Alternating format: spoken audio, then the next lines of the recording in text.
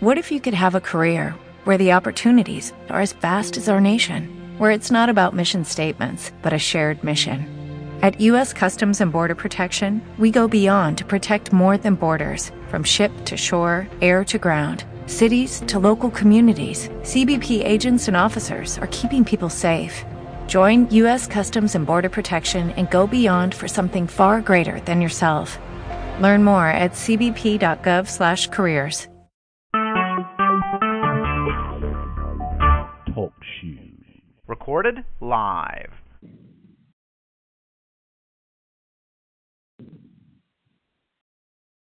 Good afternoon, everybody, and welcome to the latest and the greatest of the Outspoken Podcast, coming as I love to do every Monday and Thursday over the airwaves of OBN-radio.com. I appreciate you all so much for tuning in. I apologize for the delay. We had to switch locations as I do this broadcast from the second floor of the Memorial Student Center, better known as the MSC, and again, only on OBN Radio. You can visit our website at OBNradio.com. Again, that's OBNradio.com, channel 6. And tune in to the Outspoken Podcast by yours truly, Andre Davis, only on Mondays and Thursdays, as we're going to kick things off with the NFL on today's show. And the call-in number, as always, 469-474-9370. Again, that's 469-474-9370. There's a lot to talk about. There's a lot to discuss. We're going to talk about the NFL. We're going to talk about the college football playoff rankings, and we're going to finish things off with the NBA.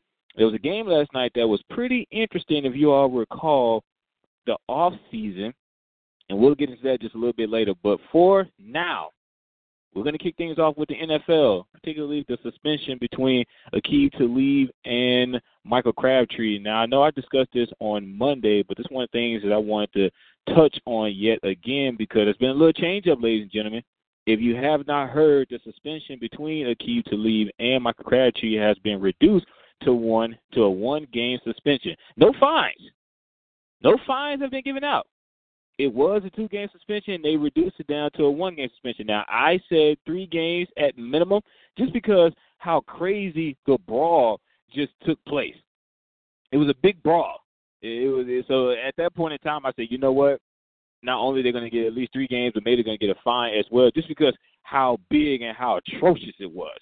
It was a big brawl. Now, I'm going to start from the beginning because there was only one thing that really bothered me. Now, in terms of the play when it first started, when Michael Crabtree was going for the block, and he actually shoved him, it was kind of like an excessive block. He shoved him out of bounds, and they went to the ground and everything like that. That I didn't have a problem with. You know, you just get flagged for unsportsmanlike conduct, 15-yard penalty, game continues. No big deal in my opinion. What really bothered me was the aftermath. Just a brawl between everybody. Now, what makes it funny, if you go back and watch this video, the teams between the Broncos and the Raiders, they're all on one side, and they're all fighting amongst each other.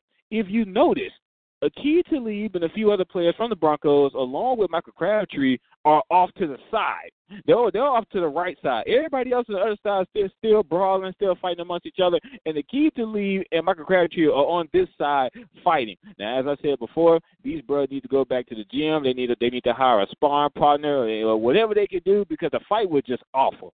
If you ask me, neither one of them can fight. Everybody's saying Aqib Talib won the fight because he kind of got one in on Michael Crabtree, even though he barely got that in. It kind of slid to the right just a little bit. But if you ask me, none of them can fight. It was just horrible. I don't understand why Michael Crabtree is still trying to punch Aqib Talib, and he got his helmet off. Aqib Talib still has his helmet on, which is a smart thing to do. I don't know why Michael Crabtree still has his helmet off and still wants to fight. But that just shows you just the level of anger he was, the level of anger he had rather at Aqib Talib for snatching his chain. And that's what we're going to get into, ladies and gentlemen, the snatching of the chains. Now, as I said this Monday, and I'll say it again here on Thursday, the last time I checked, snatching someone's chain was a crime. It was against the law. And if Aqib Talib, in my opinion, if he was on the street and he snatched somebody's chain, he would be arrested. Now, one of the things that really bothered me is the suspension. Not how many games they got suspended, but the fact that they have an equal amount of a suspension. Now, this is why I particularly feel like I'm going to get a lot of rebuttals here. I feel like this is when a lot of people may disagree with me on this. But My opinion with this is I don't believe that they deserve the same amount. And Michael Crabtree agrees with me on this. When he talks to the reporters and the media and everything like that, he personally feels like he should not get the same amount of games as Aqib Talib. And I agree with him. Last time I checked, he wasn't the one snatching chains. Am I wrong? He was not the one snatching chain. Aqib Talib is the one that snatched the chain. I blame all of this on the NFL because I said before, last time these two teams met, January 1st, 2016 to be exact, 2017 to be exact, Aqib Talib did the exact same thing. Then he goes over on the sideline and he's laughing and giggling about it. Nothing happened. The NFL didn't do nothing. So what's Michael Crabtree do? Now, everybody's saying that this was premeditated by Michael Crabtree, and the reason why they're saying is because coming into this game, he taped his chain to his chest. So they're trying to say that because he did that, it was premeditated. I got news for you. So I call that being proactive. The reason why I call it being proactive is because he knew that he was going to be playing Aqib Talib and the Denver Broncos. Therefore, he knew Aqib Talib was going to try him again. And lo and behold, what happened? He tried him again, and he snatched the chain again. So I have zero problems with Crabtree taping the chain to his chest. I have no problem with that. What I do have a problem with is the fact that they got the same amount of games. That's unfair if you ask me. I just don't understand it. I want to hear from you. 469-474-9370. Again, that's 469-474-9370. Again, this is just awful. I sincerely don't understand it. I asked you all before, if you were on the streets and somebody snatched your chain, you mean to tell me you wouldn't just have just a little bit of aggression? Just a little bit? I mean, seriously. That's how I feel about it. But nonetheless, that's what happened. That's what happened. Again, 469-474-9370, 469-474-9370. We have to do something about this. We really do. Again, there's 15 minutes played in the quarter in the NFL. When this took place, there was still 12 minutes left in the first quarter. I wouldn't be surprised if Michael Crabtree told his teammates going into this game what he just might do. You've had that happen to you before. You know you got that one person on your job that you just can't stand, that you dread going to work because you know you have to face him or her every day, and they're just going to piss you off to some sort of degree. We've all experienced it.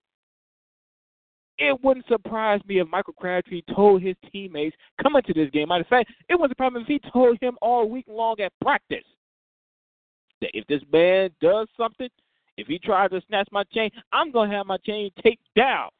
And if he still attempts to snatch it, there's going to be hell to pay. I just want y'all to know that.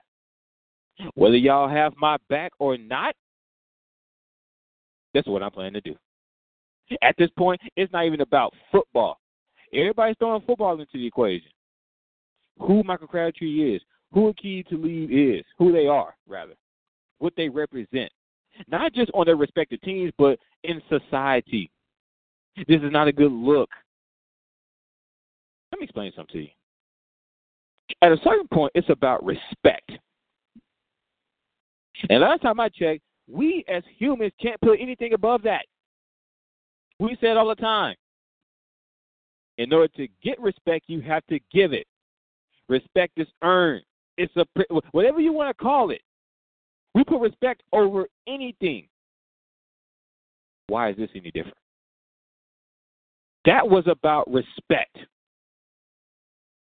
That you can't just go around doing things any way you want and expect to get away with it. Some things are just not cool.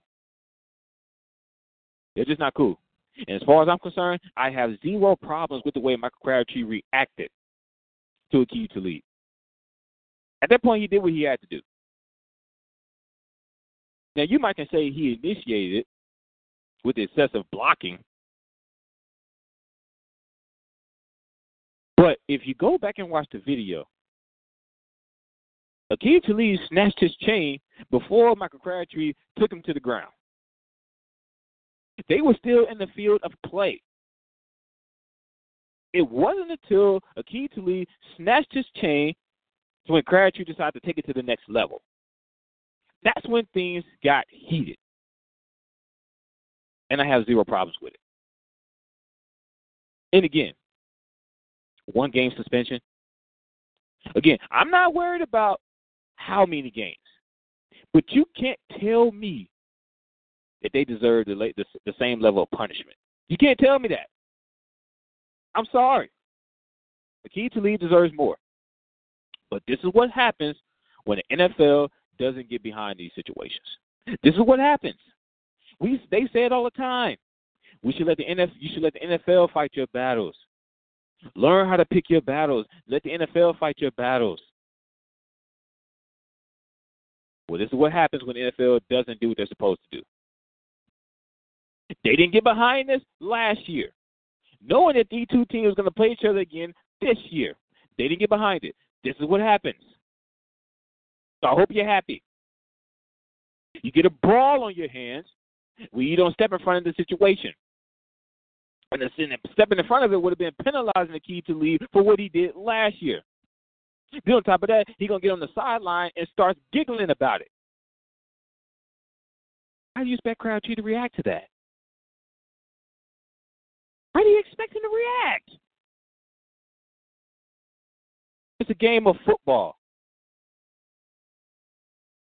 We're going to go to the callers. Let's go to Dallas. You're live with Outspoken. Talk to me. Hey, Mr. Andre, love your show, man. I called in to comment on the Michael Crabtree and Khalid. Go ahead. I think they should leave it at that, man. Both of them deserve the same penalty because, Michael Crabtree, he could have left it alone. And I think they should just leave it on the football field and don't take it to the streets. It should be over with. Crabtree got his little revenge from last year. And they should leave it at that, man. That's all I have to say about it. Well, while I have you on the phone, sir, and then you mentioned, I did say before when the show started that I was going to get a lot of rebuttals and a lot of people was going to agree with me in terms of the same level of punishment. But while I have you on the phone, I want to ask you, just personally, the reaction that Michael Crabtree had, in terms of getting his chain snatched and everything like that. I've never had my chain snatched before, but one could imagine how I might react if I did get my chain snatched. So in terms of the way Michael Crabtree reacted to getting his chain snatched, how do you feel about that?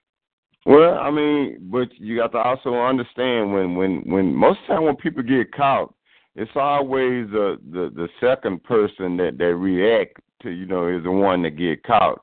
I think it was very disrespectful for him to jerk his chain off his neck like that, but he retaliated and he got his revenge, and I just think they should just let it go. Because, I'm from Dallas, and Khalid be here in Dallas a lot, and, of course, Michael Crabtree is from Dallas. I watched the kid play when he played for Carter High School, so I know a lot about him as well. But I just think they should just leave that on the field and let that go and go back to playing football. No doubt. Appreciate you calling, man. Thanks for calling in. I'll talk to you soon. Thanks for having me. All right. It's real interesting, when we talk about these things, and it's very important that we pay attention to a lot of stuff. As I said before, last caller mentioned, in terms of getting his revenge back, and as we talked before, in terms of how people are saying that this was premeditated by Michael Crabtree because he came into this game with his chain taped down to his chest and everything like that. You can call it what you want. At the same time, can you really blame the guy? That just proves to me that Michael Crabtree knows what kind of guy Akeem Talib is. and how he carries himself both on and off the field, knowing that now on top of that, he was going to face Aqib Talib on the field. It's not like these two. It's not like these guys both play on defense where they're not going to be on the field at the same time. No, they both, one plays offense, one plays defense. Then on top of that, one is a wide receiver, one is a cornerback. So which means 100% of 90 to 100% of the time when they're both on the field, they're going to be lined up across each other, which means they're going to see each other after every single play. And Michael Crabtree knew that going into this game. So he thought, so I'm pretty sure you can call it premeditated, because I'm sure he thought to himself, yeah, I'm going to take my chain down. But at the same time, let him try something. Like I said before, it wouldn't surprise, because if you go back and watch the video, you saw how fast both teams, well, at least Oakland, took off running when the play went out of bounds, when the excessive blocking by Michael Crabtree went out of bounds and he took him to the ground. You saw how fast they got over there. It wouldn't surprise me if Crabtree talked to them during practice leading up to this game. Y'all remember what happened last year, right? Y'all see how the NFL didn't do anything about it? Which lets me know that Aqib Talib didn't learn his lesson the last time. So I'm going to let y'all know now. I'm going to take my chain down. But let him try something. Let him try something. 469-474-9370. Again, that's 469-474-9370. We are 16 minutes past the hour here on Outspoken with yours truly, Andre Davis. Again, visit the website at OBNradio.com. Again, that's OBNradio.com, Channel 6. Call your sisters, your uncles, your brothers, and tell them to tune in to Outspoken as of right now. And we're going to keep things going with the NFL. We're going to jump to the 2-9 New York Giants. This news right here, ladies and gentlemen, it really bothered me. It really bothered me. The 2-9 New York Giants have benched Eli Manning for Geno Smith. The New York Giants have fallen to what is known as their worst season, at least from what I can recall. I've only been on this earth 21 years, going on 22 in December 10th to be exact. But from what I've witnessed, they have fallen to what is known as their worst season in franchise history. Now, the question is, do you agree with this move? That's the question. That's the question that everybody's been debating about. I have to go with absolutely, positively not. Let me explain something to you. Geno Smith has won 4 out of his last 15 games that he's played. He has a 39.6 QB rating. If we're talking about going another direction, why not David Webb? Again, if we're talking about going another direction, why not to recruit David Webb? Why Geno Smith?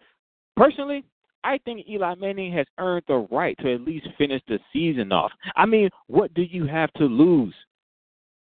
This is a 2-time MVP champion we're talking about. That is Eli Manning, not just some scrub that's just been running this organization down, that's been a New York Giant, just been running their organization into the ground for years to come. I mean, granted, the past 3 or 4 seasons hasn't been the way that you anticipated, but how about we take this opportunity to explore other areas? Eli Manning has 210 consecutive starts. 200. Which means this is not just a guy who gets hurt all the time. He's not injury prone, doesn't miss too many games, shows up at practice all the time, on time, don't miss any team meetings. I mean, those are just small things, but in terms of his starts, he has 210 consecutive starts, which is 2 more than his brother Peyton Manning. As I said before, let's explore other areas that's just pitiful with this New York Giants team this year. They're 31st against the run. They're 29th against the pass. They have no offensive line. And we saw that. We saw that this entire season. I mean, just too many times where Eli Manning dropped back to pass and he's just running for dear life. And you know he can't run that well because he's a pocket passer. So he's getting dropped every time he dropped back to pass. He has no offensive line, no running game.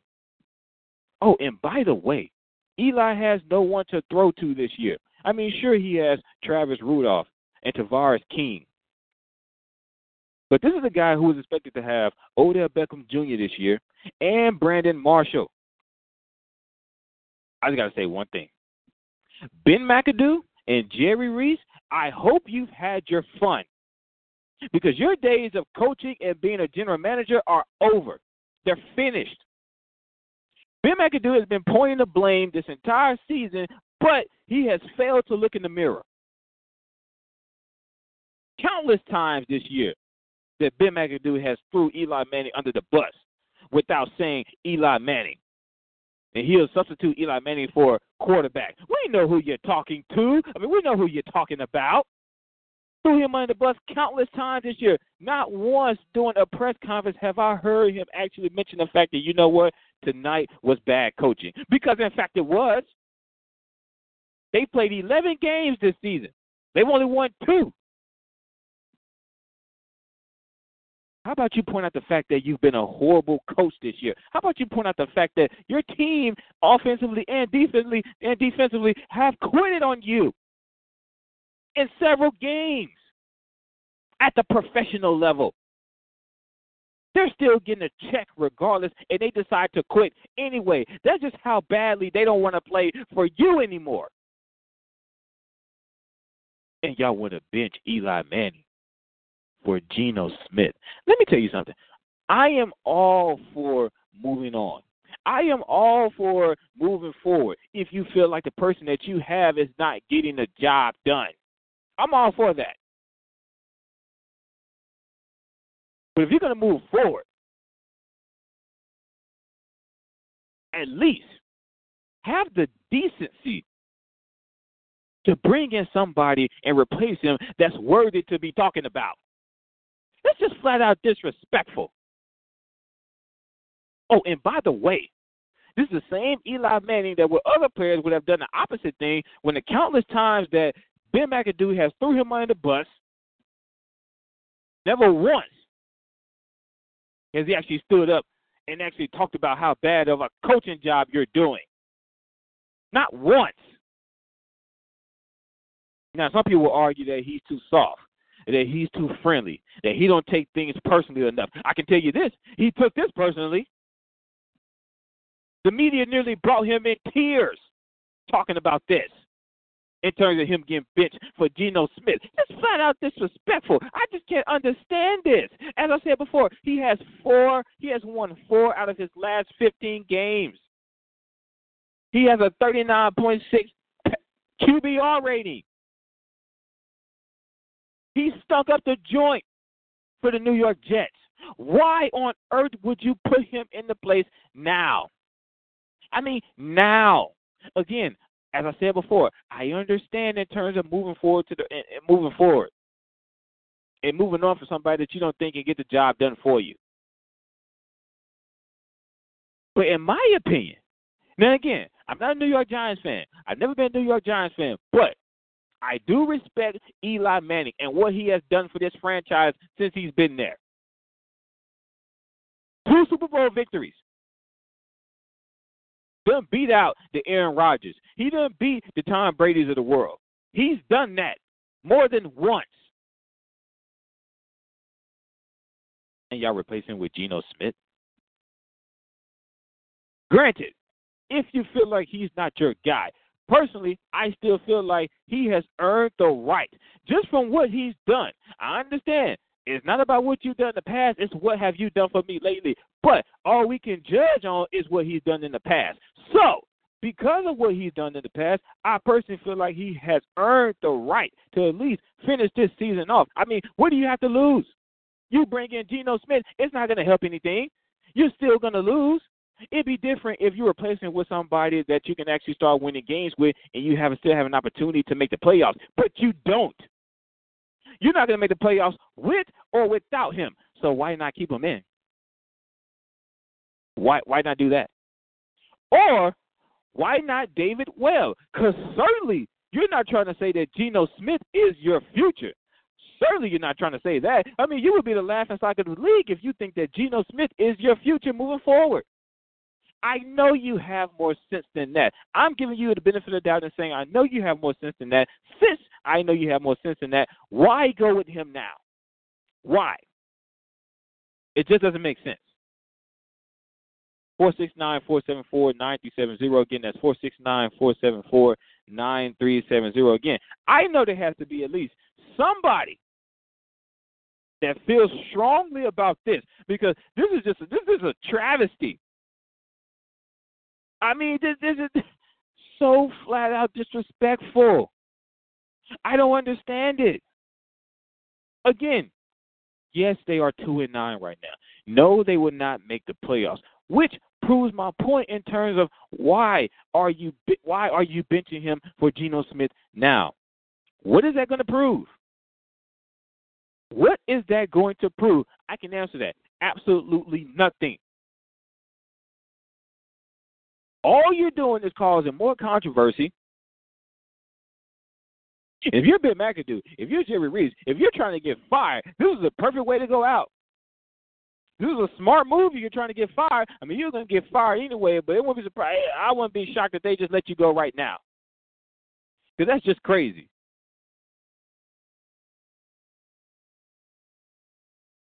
To the calls. Caller, you're live on Outspoken. Talk to me. What's up? Hey, Mr. Andre, I just called to tell you I totally agree with you on the Eli Manning situation, but here's something you might not know. They gave Eli opportunity to go ahead on and start, but they just wanted him to play half of the game, and they was going to bring in the other guy. And Eli, he didn't want to do that. Oh, so no, he didn't want to do that. No, I remember that perfectly. I just hadn't brought it up yet. But at the same time, because still to him in his head, he still felt the disrespect. Well, like I said, you're going to tell me that you're going to bring in this new guy, and you just want me to play a half, and you're going to play this other guy in the second half.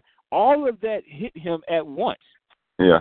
Like I said, I totally agree with you, man. And Eli, he deserves, he's earned the right to finish the season, you know, for what he's done for that organization, the championships he done brought to the organization. He deserved the right to finish the season out. And they could part ways after that if that's what they want to do.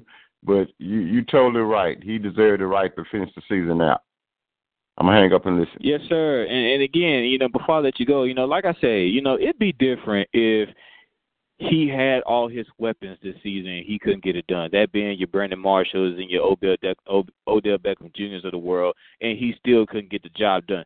Then the question we'll be looking at, okay, you mean to tell me you had Brandon Marshall and OBJ and you still couldn't get the ball to him? Now, what is wrong with you? But you take them away, no offensive line, the running game sucks. I mean, what is he supposed to do? Yeah, I absolutely agree with you. I mean, that team is the defense is not playing up to par, and the offensive line is totally destructive. So, yeah, he's just a wounded duck out there. Yeah, he's a wounded duck out there, man. Thank you so much for calling, man. I appreciate you. Call back anytime. All right, thank you. And the thing is, you know, I just and again, I've never been a New York Giants fan, particularly because, you know, they're in the NFC East, and the only fan I am is the Dallas Cowboy fan, and we're going to get to them here in just a second as they play the Washington Redskins here tonight on Thursday Night Football. But I've always had respect for Eli Manning. This is a guy who you never heard about in the news. You know, he never caused any problems. You know, he's never brought any harm or danger to the New York Giant organization. A prototypical leader that you want on your team. That is who Eli Manning is. Again, the apple don't fall too far from the tree. I said the same thing about Peyton Manning, a guy who you wanted on your team. Apple didn't fall too far from the tree. Archie Manning. These guys have represented the NFL in a very extremely positive way. I've always looked up to an Eli Manning. Again, never caused any controversy, never brought any unwanted attention to your organization, which is what the NFL say that they're looking for. You know, they don't want guys that bring this harm and danger to your organization, this unwanted attention, which is the reason why Colin Kaepernick doesn't have a job. All these things that the NFL says they're looking for in a player, that's who Eli Manning is. And he's getting done wrong. He's getting done wrong.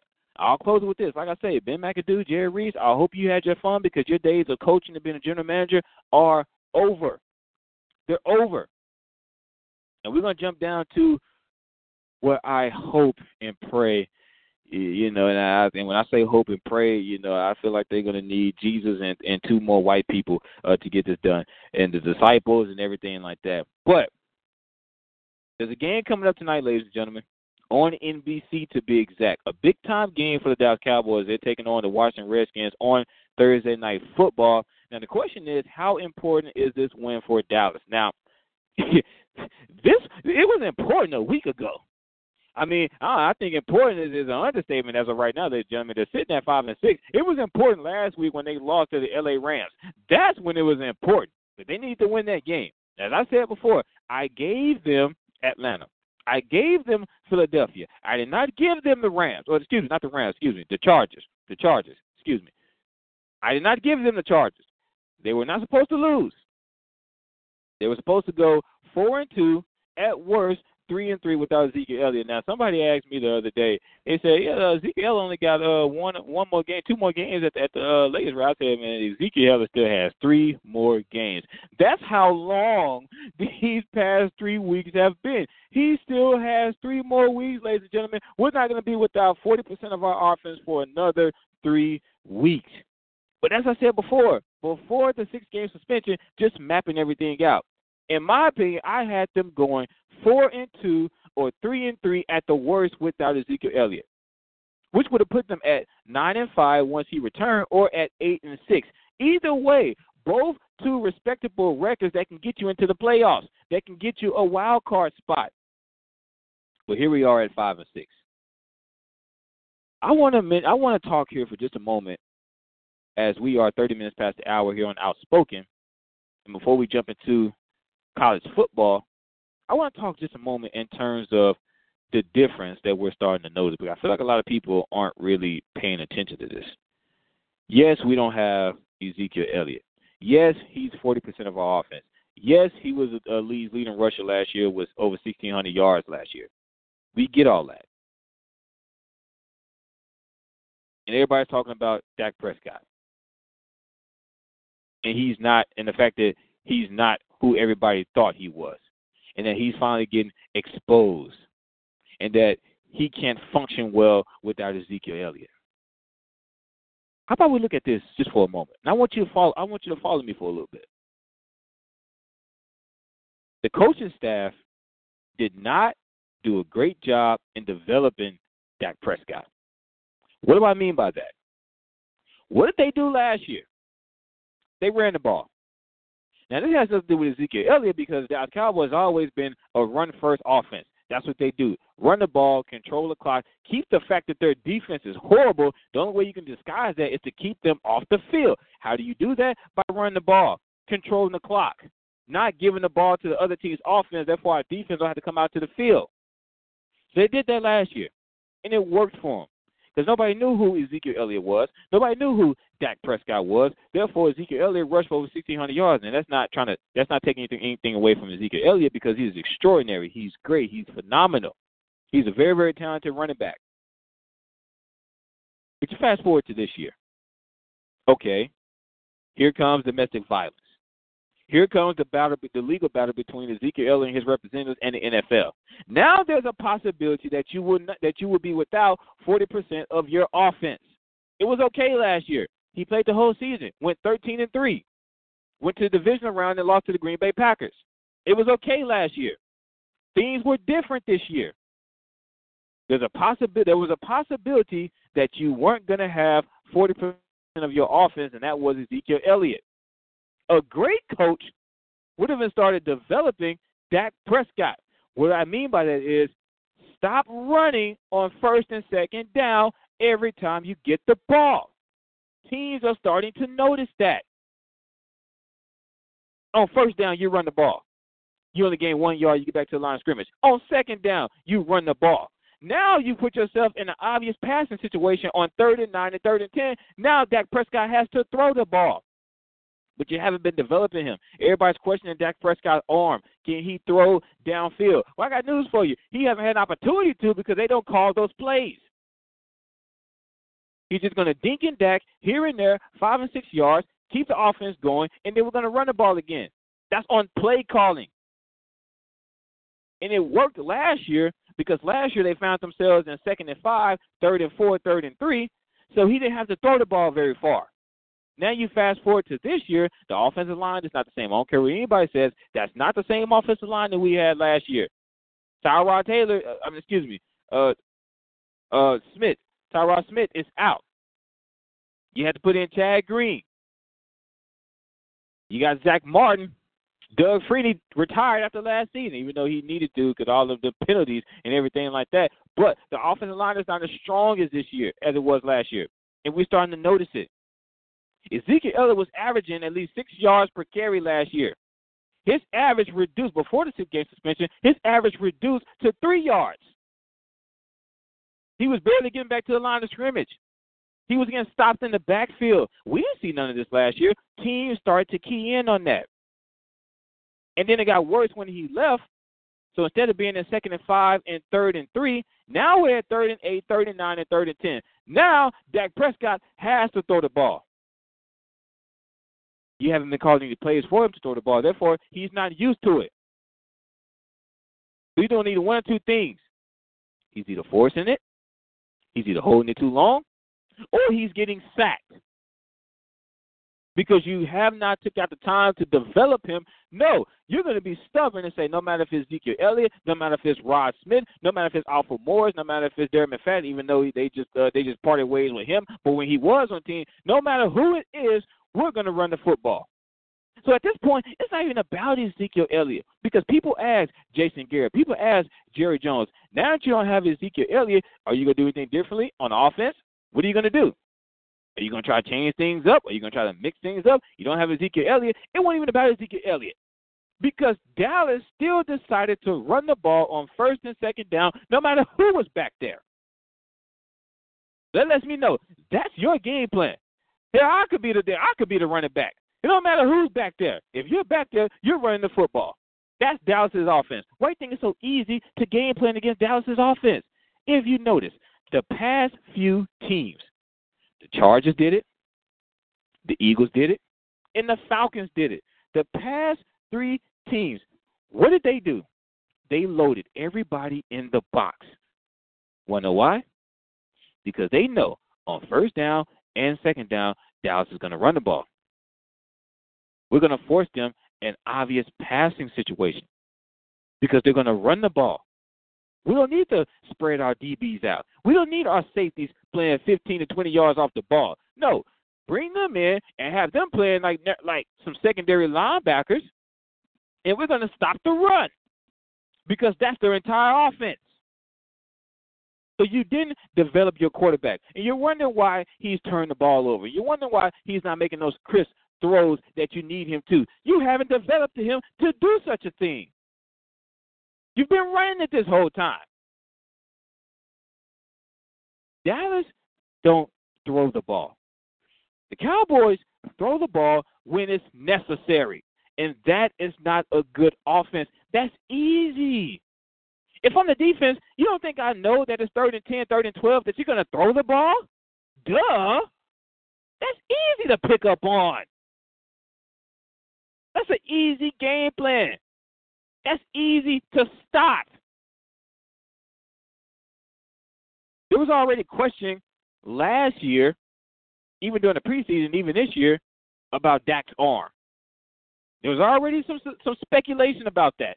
It was a little iffy. But when you got a guy like Ezekiel Elliott, who can get you over 1,500, 1,600 yards rushing per season, you can hide it. You can disguise it. But what about when he's gone? Which is what we're witnessing now. I'm telling you, this 5-6 record that we are experiencing is due to the lack of coaching by Jason Garrett. The lack of coaching by Jason Garrett is finally getting exposed to the fullest. Everything was somewhat fine when he was just offensive coordinator, getting paid as if he was the head coach. That was a flag right there for me because his salary was bigger than some head coaches. And he took over for Wade Phillips in 2010, and, of course, they ended up going 6-10. I mean, there was nothing we can do about that season. I mean, Wade Phillips was just running our season into the ground. There was nothing we can do about that. He took over in 2010. The season after that, he gets a head coaching job. They go 8-8 for the next 3 seasons to come. Nobody says anything. Nobody puts up a red flag, a yellow flag, nothing. 8-8 for the past 3 seasons. Nobody says anything. Okay. Here comes 2014. And now you finally get a strong performance out of your running back, DeMarco Murray, after the many toe injuries that he had. He rushing for over 1,700 yards. Now, you went 12-4 that season, and you lost in the divisional round playoff game against the Green Bay Packers. Fast forward to 2015, the following year, what happens? Everybody leaves. You go 4-12. Nobody says anything. Last year, his failed coaching ability, or the lack thereof, I should say, were hidden yet again by two rookies that did your job for you. And then you fast forward to 2017. Teams are starting to figure these guys out. As I said before, he wasn't the same on first and second down. Barely getting back to the line of scrimmage. Getting only 1 yard here, 2 yards there. And Jason Garrett couldn't adjust. You don't start to notice that your running back has to get 25-plus carries just to get 88 yards rushing? That doesn't alarm you in any way at all? At that point, you're just being stubborn.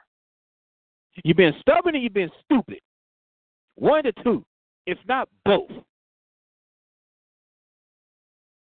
And now you don't have 40% of your offense, even though you have Prescott, Dak, Dez, Witten, Beasley, Williams, Butler.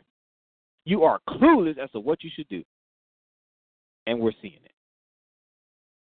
469-474-9370. Again, that's 469-474-9370. Now, they got the Washington Redskins tonight on channel NBC, to be exact. Both of y'all are 5-6. Both of y'all are still playing for something. Lord knows what's going to happen. I don't know what to say at this point. I gave you 2 games. You've now taken 3. Let's move on to college football. New top 4 playoff rankings, to be exact. They've come out, and we have Clemson at number 1, Auburn at number 2, Oklahoma at number 3, Wisconsin at 4, Alabama at 5, Georgia at 6, and Miami at 7. The question is, do you agree? I want you to call into the show, voice your concerns, your opinions. I want to know, do you agree with these rankings? And if not, who is your top 4 to make it to the playoffs? Now, for me, now this is in no particular order, my 4, after what I have observed and witnessed this entire 2017 college football season, my top 4, and again, no particular order, Oklahoma, Miami, Auburn, and Alabama. Now, some may say that I'm putting Miami back into the top 4 prematurely after losing 24-14 to Pittsburgh this past week. But in the same breath, I personally feel like Miami will rewrite their wrongdoings when it not only face but beat Clemson in the ACC championship game and prove once and for all what I've been saying this entire season, that Clemson is just not that team this year. They just don't do it for me. I've watched these guys play, and I'm telling you all, they are not that team this year. I just don't see it. Yes, you beat Georgia Tech, but who are they? Yes, you beat NC State. And yes, you beat Florida State, but who are they this season without their quarterback, Francosis, who got hurt in the first game of the season? They haven't been the same all year. But you cannot lose to Syracuse and expect me to take you seriously. The only win I'll give Clemson this season, the only win that I will give Clemson this season is the win against Auburn in the second game of the season. And they won by the score of 14-6 to be exact. Now, it was a hard-fought game, and I ultimately still had Auburn winning that game, but the offensive line couldn't protect Jared Stidham. He was sacked multiple times for negative 42 yards, for crying out loud. But that's the only game that I give them this season. All the other wins on their record, they don't mean I throw them out the window. They don't mean anything to me. And Miami will prove that this weekend. Like I said before, yes, they lost to Pittsburgh. They shouldn't have lost that game. I give them that loss. I sincerely do. But with the way that this Miami team have been playing all season long, I can guarantee you, ladies and gentlemen, that won't happen twice. It won't happen 2 weeks in a row. And if it does, I personally will come on this show outspoken and apologize to all of you on behalf of the Miami Hurricanes. I have no affiliation with the team, the coaches, the players, the program, the school, nothing. I've never even been to Miami. But I will come on this show, and I will gladly apologize to each and every one of you. That's how much confidence I have in this Miami program. And that they will not only beat Clemson, they will kick them out of the top 4. They will make their way back into the top 4. Because Miami should be in that Clemson spot. Maybe not at number 1, but they should be in that top 4 spot. Because they've earned it this year. Unlike Clemson, losing to Syracuse, who was built on this basketball program. And now you're sitting at number 1. You've got to be kidding me. I just don't agree with it. 469-474-9370. Again, that's 469-474-9370. Now, in terms of the SEC championship game, of course, it's a battle of the East versus the West. And in the East, we already know it's going to be Georgia. That's a fact. But in terms of the West, after a statement 26-14 win against Alabama, Auburn has written their own ticket to the SEC championship. I mean, we got to give it up for this Auburn program. They showed up. They showed out. They embarrassed Alabama and Nick Saban and have written their ticket to the SEC championship game against Georgia. This is the same Auburn team that beat Georgia in the early part of the season 40-10. I mean, just showed up and it just ran through them like eggs run through a lactose intolerant person. I mean, just ran through them like water. That's what they did. I mean, they shut down the explosive running attack by Georgia. This running attack that came into that game averaging 250 yards per game. They shut that down to only 48. That's a huge difference. So, we're going to see a repeat, ladies and gentlemen, for the SEC championship game. Georgia representing the East, taking on Auburn from the West. Now, there's been some controversy about that because Nick Saban feels that even though they lost to Auburn, who's in the same district, by the way. See, it'd be different if Auburn was in the East. Auburn is in the West. Alabama's in the West. That made that game even more important for Alabama to win. And they didn't get the job done. Now, Nick, we all know how successful Nick Saban has been at Alabama. We know that. We understand how successful the football program has been in recent years, past years, whatever you want to call it. So Nick Saban feels because of that, they should still be in the top 4. That one loss shouldn't be enough to kick them out. My question is, how clueless are you? I'm not saying that he doesn't have a valid point, because at this particular point, I would certainly replace Alabama with Clemson in a heartbeat. That is how much I don't want them in the top 4. So from that particular perspective, I would certainly replace them with Clemson. And from that perspective, he does have a valid point. But you're Nick Saban. You know how this works. You know that one loss can get you kicked out. That's how it works. It took them years to even come up with a system, which I still think the system is wrong. But it took them a while to even come up with a playoff system. At one particular point, they didn't even have that. So they're progressing. They're getting better. But you can't sit up here and say that you're clueless as to what's going on. Because you're Nick Saban. You know what the deal is. But at this point, it is what it is. And as the show nearly comes to an end, we're going to jump to the NBA, ladies and gentlemen. Again, 469-474-9370. Again, that's 469-474-9370. After a 108-121 loss to the Orlando Magic, OKC has fallen to 8-12 on the season. Now the question is it panic time? I'm going to answer that by saying it's not panic time, but I am a bit concerned.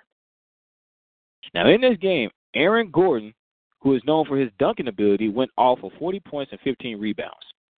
40 and 15. What was the defense? Something that made this team special coming to this game. OKC was ranked 4th in points allowed per game. I didn't see that last night. Westbrook finished with 37 points on 11 for 23 shooting. He was 70% from 3-point, 11 rebounds, 5 assists, and 5 steals, and they still lost.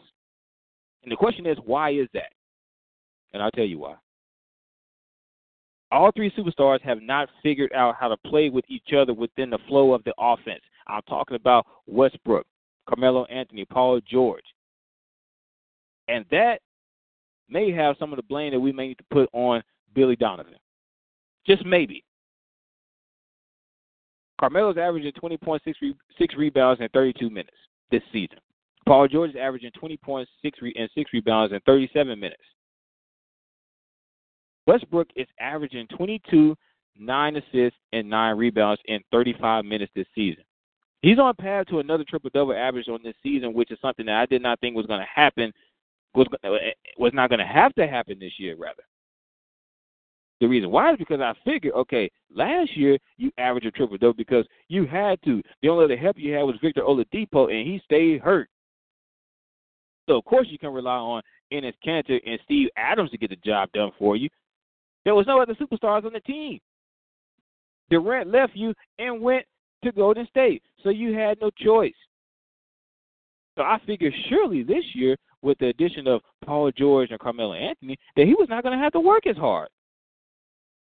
But you're on path to average another triple-double, and you have 2 more all-stars on your team, future Hall of Famers, if we're being correct, and you still have to average a triple-double. That's a problem. But the only reason why I say it's not panic time is because this is the same OKC team that beat Golden State in the early part of the season. The defending champion Golden State Warriors, to be exact. With a healthy Kevin Durant, Steph Curry, Klay Thompson, and Draymond Green. That Golden State. This is that same program. It's not panic time, but they need to figure it out. Do something. But I better see this team in the postseason. That's all I got to say. And last but not least, ladies and gentlemen, before we wrap things up, there was another game last night that I want you all to pay attention to. That was the Lakers and Lonzo Ball taking on Steph Curry and the Golden State Warriors last night. Now, this game was important because of those of you that remember Lonzo Ball's father, LeVar Ball, talking trash during the offseason about how his son is better than Steph Curry. If you remember that, this is the first time we got a chance to see Lonzo Ball and Steph Curry play each other this season. Now, the game went into overtime, and Golden State were victorious by the score of 127-123. And the question is, what was the biggest takeaway from this game? For me personally, the biggest takeaway was how aggressive Lonzo Ball was playing. I mean, he finished with 15 points and 10 rebounds. That's all I've been asking for. It shows some assertiveness. Show that you want it. You were the number 2 overall pick. You can't possibly be playing the way that you're playing and expect to get away with it. Again, I don't care if you went 1-23. At least show that you want it. That was the biggest takeaway I had last night. That he actually showed that he actually wanted to be out there, that he actually wanted to play. And that's all I wanted to see. Again, the shot will get there. Everybody's talking about his shot, or the fact that it's ugly, it looks conflicted. Everybody's talking about that. This is the same shot that we saw last year. He was at UCLA. We saw this last year. He had the same shot, and it went in. So what's the difference now? He just needs to get more comfortable in it. and he's going to do that. He's going to get more and more comfortable. I still have this L.A. Lakers team going to the playoffs this season. Yes, even if they're the number 8 seed, which more than likely they will be the number 8 seed, I still feel like they have the tools to do so. You got Jordan Clark that's coming off the bench and giving you 20 points a game. You got Julius Randle that's coming off the bench and still giving you 20 points a game. Last night, Brandon Ingram went off for 32 points. He's playing exceptionally well this year. You got the other rookie, Kyle Kuzma, who's been balling, who's being the true rookie this year, unlike Lonzo Ball. They got all these tools to make the playoffs this year, and I still say that they're going to get the job done. But only time will tell. Only time will tell. And at this point, I am out of time, ladies and gentlemen. The show has come to an end. I want to thank you all so much for joining us. I want to thank our producer, the man himself, the mastermind and creator behind OBN Radio, that is the Dr. Mike Prince himself. Thank you so much for this opportunity. I want to thank you, the fans, for listening to the show. Again, you can only listen to the show on OBNradio.com, Channel 6. Again, that's OBNradio.com, Channel 6. If you haven't done so already, visit our website at OBNradio.com and make your donations today. Again, that's OBNradio.com. We've been serving the community through faith and athletics since 2002, and we are the voice of student athletics. I'm out of time, ladies and gentlemen, so I will be signing off. Thank you so much for tuning into the show. You have been listening to the Outspoken Podcast with yours truly, Andre Davis. Thank you all so much for listening, and we will see you next time.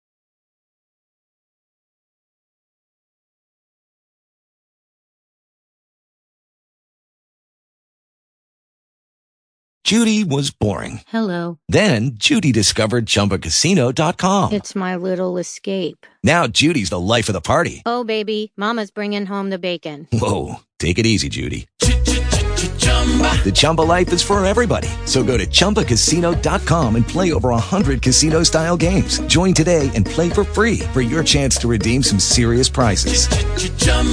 ChumbaCasino.com. No purchase necessary. Void where prohibited by law. 18+ terms and conditions apply. See website for details.